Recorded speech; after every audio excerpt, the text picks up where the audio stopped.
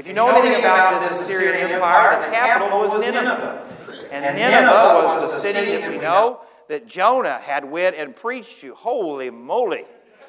I'm deaf and that sounds bad. And thank you. And Nineveh had experienced one of the greatest revivals in human history. Jonah shows up and says, turn or burn. 5-word sermon pretty much. The city repents, it turns back to the Lord, and God spares it. But time has passed, and they went back to the same wickedness, the same cruelty, the same evil. And God says, I gave you a chance. I gave you mercy, and you trampled on that mercy. You say, well, Jake, what does that mean for us today? Many times the battles that we are going through in our life, the people that have wronged us, the people that have hurt us, you say, why does God not deliver me faster? Why does God not protect my reputation quicker? Why does God not remove my enemies faster? Because sometimes God is giving them the opportunity to repent. God is extending mercy to them. I love the mercy of God. I'm thankful for the grace of God. But when people are after me, I wish God would shorten the leash a little bit. But that's not how it is to be. I should want those people that hate the church and hate the things of God to experience the love and mercy and forgiveness of God. I want those people who don't think highly of me to experience the love and grace and mercy of God. And so what do we see from this first chapter about who God is? There's just a few things, and I hope that you'll write this down. The first thing about God that you and I need to know is that He is a holy God, if you're taking notes tonight. A holy God. Let's read verses 1 and the first part of verse 3. The burden against Nineveh, the book of the vision of Nahum the Elkoshite. God is jealous, and the Lord avenges. The Lord avenges and is furious. The Lord will take vengeance on His adversaries, and reserves wrath for His enemies. The Lord is slow to anger and great in power, and will not all acquit the wicked. See, when we think jealousy, when we think wrath, we think of it from a sinful perspective. We think about how we are jealous, how we are angry. But when you're talking about a perfect God, it is different. God looks at you and loves you and wants what is best for you. And He is jealous in His love for you. He wants you to love Him with all of your heart, soul, mind, and strength. But yet He loves you with a jealous love. One that He was willing to send His own Son to die in your place and mine on the cross. And so this idea of you and I loving our children, we would not let anyone else take our place. We would be there for them, fight there for them, correct them if necessary, but hopefully die for them if it came to that, is what it's talking about here. God is a holy God, and He loves you.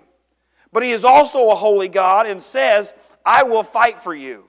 He is talking here about the people who hate the children of God, who have wronged the children of God. He says, don't you worry about this. I've seen your pain. I've seen your heartache. I've seen your struggle, and I will fight for you. You don't have to be vengeful. The Bible says, do not take vengeance into our own hand. But God says, trust me, I know what that person needs. I know the correcting. I know the discipline. I know what is necessary to fight for you. As a church, we need to always remember that. There will always be people who Satan tries to use to destroy the local church. There will always be people that Satan tries to use to destroy your marriage, destroy your reputation. And friends, it is so easy to want to fight those battles on our own. Well, I'll get on Facebook and I'll tell people what really happened. Don't do it. I'll sit at the coffee shop and I'll tell them old men what really happened. Don't do it. Trust that the Lord sees your pain. Trust that the Lord sees your hurt. And the Lord says, I will not let this go without fighting for you. It might not be in the time span that you want it. It might not be as quick as you want it, but God says, I know your enemies. But He stops in verse 3 because I read verse 2 and I'm really happy. I'm like, yes, Lord. But He says, I am slow to anger. God doesn't just flip off the handle like you and I do when someone cuts us off in traffic. God doesn't fly off the handle when someone says something hurtful and our immediate reaction is to respond. No, God is merciful. Think about what the Bible says in the book of Ezekiel, and you could write these down on your own time. In Ezekiel 18, it talks about that the Lord does not take pleasure in the death of the wicked. That He wants people to experience love and forgiveness and mercy. That He is always willing to extend that grace and mercy to people who ask. Ezekiel 33 says it like this, verse 11. For I take no pleasure in the death of anyone. God does not rejoice over death. He is the giver of life. He is the creator of life. But yet sin leads to death. The consequences of the fall affect everything. But God says, I don't take pleasure in anyone's death. I don't take pleasure in the death of the wicked or the righteous. He goes on to even declares the sovereign Lord. Repent and live. Repent and live. I take no pleasure in the death of the wicked, but rather that they would turn from their ways and live. Turn. Turn from your evil ways. Will you die, O house of Israel? He tells them, I know your struggle. I know your burden. I know your enemies. But don't ask for mercy if you don't want God to show mercy to other people. If you love the grace and mercy and compassion of God, you better be willing for Him to extend it to people even when they are your enemies. Even when they have wronged you. We see this passage of Scripture here that He is holy. He is going to make every wrong right. He's going to make every hurt visible. You don't have to worry about Him missing one. You don't have to worry about Him not knowing. And I will not at all acquit the wicked. He says the greatest thing you can do in the battles of your life is just stay close to Him. Friends, when you are going through the difficulties, when you're going through the challenges, you are not required to have the answers. You are not required to fight the battle for yourself. You're just required to be obedient. That means if it's a struggle and you don't know the answer, all you're asked to do is to trust God and pray. You say, Jake, what about with another person? You're just responsible to pray and watch the Lord work. That's what He says here. All you are required to do is just be godly. Romans 13 tells us to put on Christ in the way that we live, in the way that we think, in the way that we go about our life.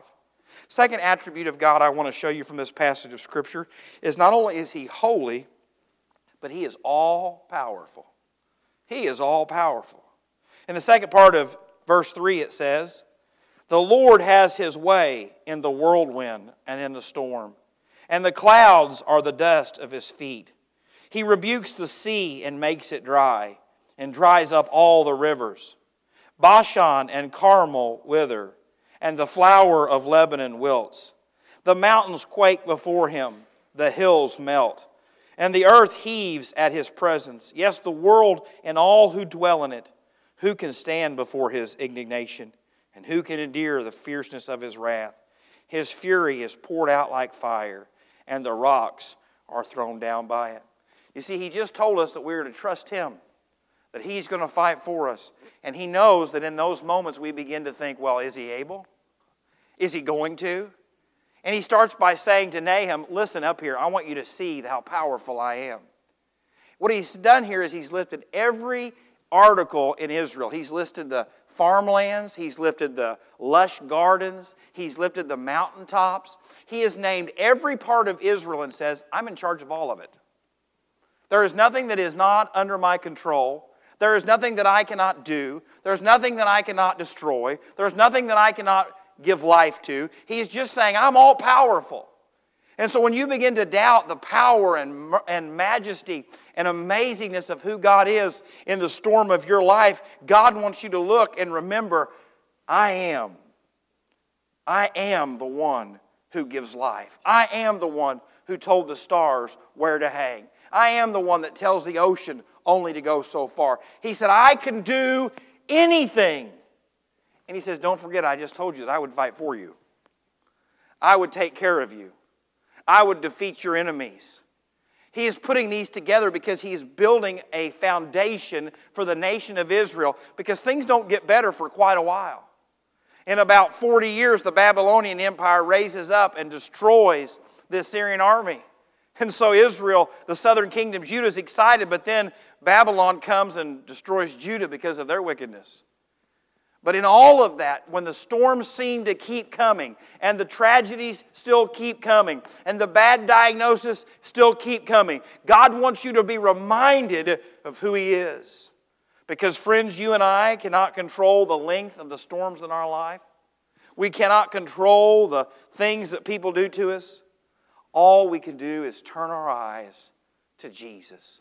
All we can do is, like the Apostle Peter, walking on the water, focus on Him. I cannot control what the doctor says. I cannot control what a spouse says. I cannot control what a church member says. I cannot control what an atheist says. But what I can do is I can focus on what God has said, on who He is, the promises He's made to me. And so when our marriage is having a tough time, or our kids have grown up and decided they don't want to love the Lord, or whatever the issue is, I can't control any of that. But what I can do is I can be reminded that God is faithful, that God is powerful, and that God loves me. We go on in the same passage of Scripture, and I'm going to try to be very brief tonight, 2 sermons in one day, and God's people said, amen, thank you. You felt guilty there. You're like, oh, no, it's okay. The third thing about God that I want you to see from this passage of Scripture is God is good. God is good. Verses 7 and 8, it says, the Lord is, say it with me. Now, I know you never struggle with this, but sometimes I look to heaven and I go, I don't understand what's going on. I don't understand, God, why you do what you do. But verses like this remind me the Lord is a stronghold in a day of trouble, and He knows those who trust Him. But with an overflowing flood, He will make an utter end of its place, and darkness will pursue His enemies. You see, He told us that He's holy and that He knows what we're going through.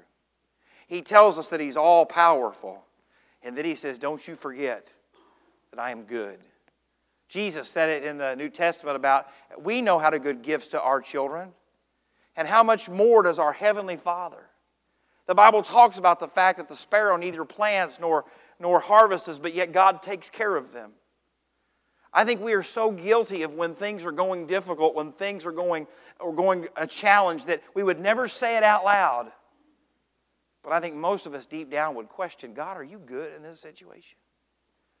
God, I don't understand why this happened to me. I don't understand why this happened to our family.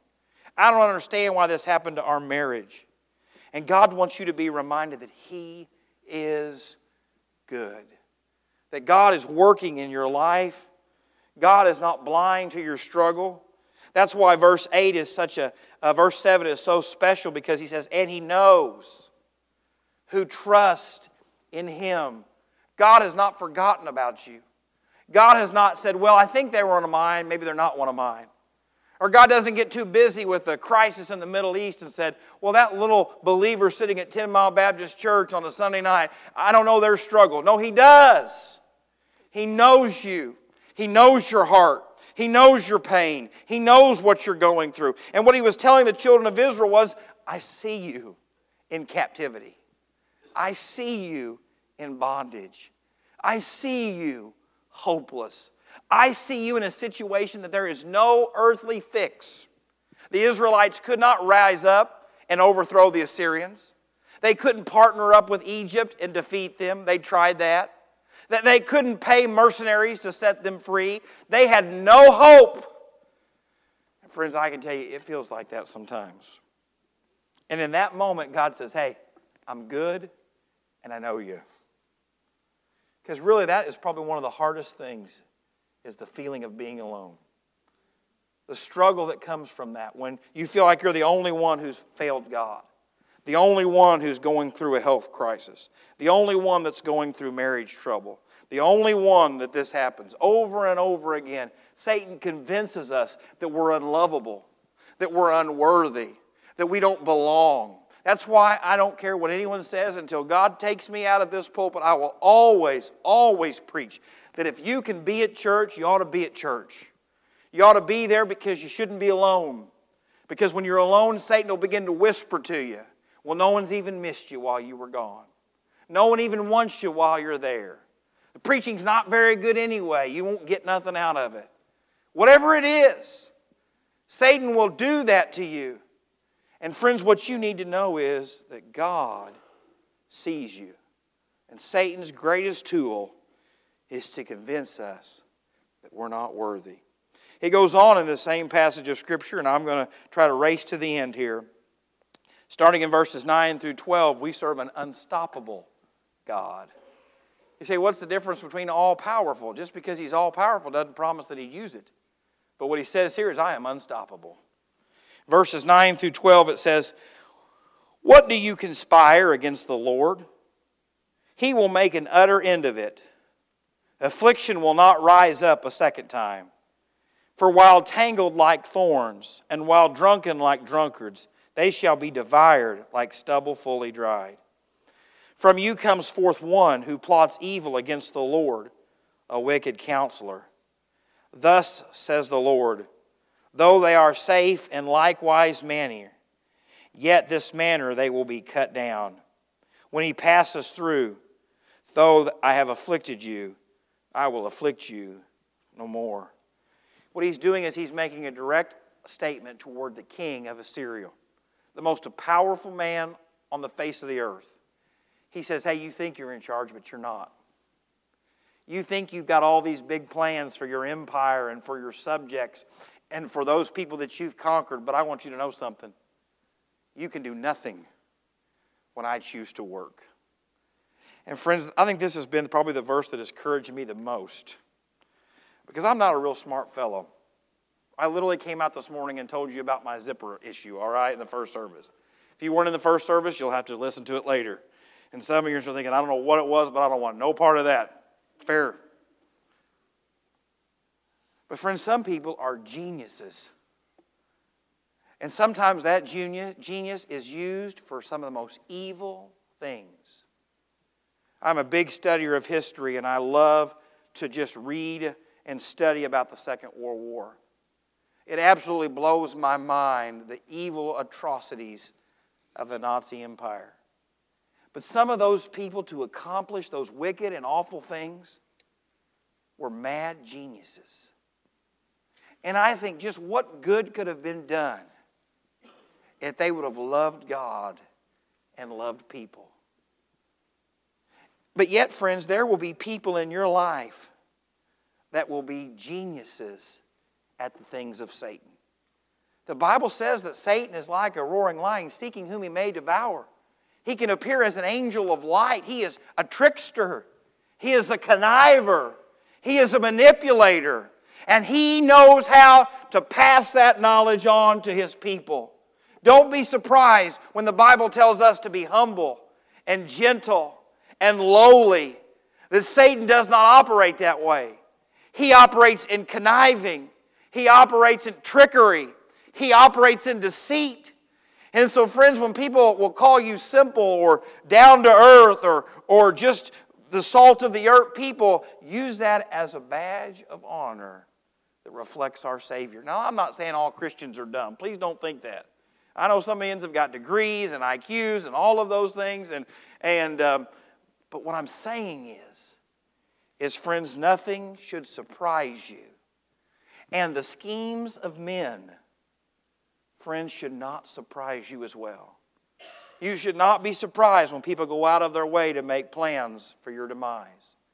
It shouldn't surprise you when people go out of their way to make problems in your home. It shouldn't surprise you when jealousy and anger and bitterness control the lives of other people. But never forget that God says, I am unstoppable. You can scheme, you can manipulate, you can try to do all of these things, but God says, I'm in charge. And friends, when you feel helpless, remember that He is unstoppable. There is no plan of Satan that can ever succeed. We know that Satan is not all-knowing like the Lord. We don't know for sure what Satan knew or did not know about the plan for the cross and the crucifixion. But you have to think that on that Friday when Jesus bowed his head and says, "It is finished," you have to think that he thought, "I've won. I've won." You say, "Well, Jake, you don't know that." I don't know that. But I do know that he is not God and he is not all-knowing. And that he is crude and he is cruel and he is deceptive. And nothing brought him greater pleasure than watching the Son of God, who he had to worship in heaven, go through what it did. But friends, don't forget, Sunday is coming. You have to believe that God's purposes and plans, while they might seem bleak, while they might seem hard, while they might seem difficult, God is not surprised. And the last and final thing, and this will be short, is that he is a God of salvation. He is a holy God. He is an unstoppable God. All the things we've mentioned, but he is a God of salvation. Look what it says in verse 13 through the end of the chapter. "For now I will break off his yoke from you and burst your bonds apart. The Lord has given a command concerning you. Your name shall be perpetuated no longer. Out of the house of your gods I will cut off the carved images and the molded image. I will dig your grave, for you are vile. Behold, on the mountains the feet of him who bring good tidings, who proclaims peace. O Judah, keep your appointed feast. Perform your vows, for the wicked one shall no more pass through you. He is utterly cut off." Don't miss that. He says, "I am going to save you as a people, as a nation." But friends, look what it says there in verse 15. "Behold, on the mountains the feet of him who bring good tidings, who proclaims peace." If you remember the book of Romans, the Bible talks about that for those who preach the gospel. Blessed are the feet of those who bring the good news of Jesus Christ. Blessed are those who preach the gospel. How can people hear if they are not preached to? How can they be preached to if no one goes? You see, friends, you need to remember that God is in the business of saving. And tonight, if you're here and you're lost and you're saying, "Jake, I don't have any enemies. I don't have any problems. I don't have anything that I need to be saved from," sin. It is an internal enemy. You were born with a sin nature. You have embraced your sin nature, and you are an enemy of God. But you don't have to be. Jesus loved you so much that he came and died upon the cross for you and was buried and rose again.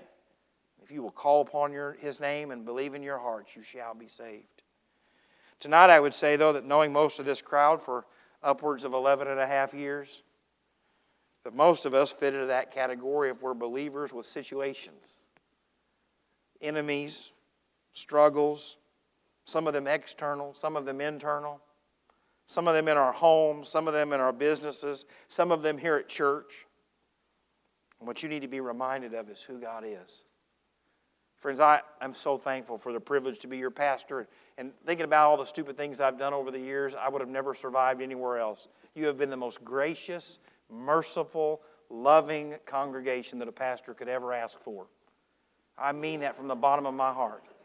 I can't hear you, but I agree with you, whatever you said. But friends, he put something up on the thing behind us, didn't he? Yeah, I should have known. Right in the middle of trying to do something really kind. Thanks a lot, Mike. Oh, okay. Boy, I'm glad Marlene loves him. So, no, I'm kidding. Amen. No, I say all of that because, friends, I'm not the answer to your problems. Friends, your Sunday school teacher is not your answer to your problems. Even a great counselor is not the answer to your problems. An intimate, personal relationship with the God of the Scriptures is the answer for everything. It's the answer in your time of loss. It's the answer in your time of betrayal. He's the answer in your time of fear. He is enough. And only when this church can honestly get along with God and say, "Lord, it's all about you." It's not about the singing. It's not about the preaching. It's not about all the flash and the stuff. God, it's about you. And you're enough. And I'm going to follow you wherever you send me. I'm going to trust you in whatever you allow my way, is in those moments that God can truly work in amazing ways. I was so thankful this morning to watch those 2 baptisms. I thank you for the 3 of you that agree with you. The rest of you, get right. But you know what? There is just a joy on those kids' face. And this is going to sound difficult, but you know what? Life for them has been pretty easy. Faith is pretty simple at that point. Childlike faith. But the older you get, the more licks you take, the more scars you have, the more wounds you're carrying, the more betrayals you have, the more knife wounds in your back. Friends, in those moments, I want you to know that baptism water, it's not enough. That church membership's not enough. All of the stuff that you've done for God is not enough. In those moments, as you serve God longer and longer and longer, and you go through the valleys, and you go through the mountains, and you go through the hurt, He is the only one that will get you to the finish line. He is the only one in His promises that will carry you through. Your spouse will fail you. Your pastor will fail you. Your deacon will fail you. But I'm telling you, He will not. He will not abandon you. He will not grow weary. He will not quit. He is faithful to the end. And when that's how we begin to approach Him in our prayers, when that's how we begin to approach Him in our worship, it will change everything. Because He is worth it. He is worth it in every single way. If you would stand with me as we pray. Father, we thank you for your word tonight. And Lord, we know that this chapter of judgment, this chapter of correction, Lord, is difficult, but yet, Lord, we know that it is so beautiful to see how you love us, to see how you care for us. And Father, tonight I know there are families with great struggles, the loss of loved ones, the hurt of unbelieving children, the pain of broken relationships, and so many others. And tonight, Lord, I hope they will look to you, the author and finisher of our faith. Lord, tonight I pray that we would make much of you as you truly are the only answer for the situations that we face. And Lord, during this time of prayer, I pray that you'd help us to be humble and honest before you for your glory. And I ask it in the precious name of Jesus. Amen.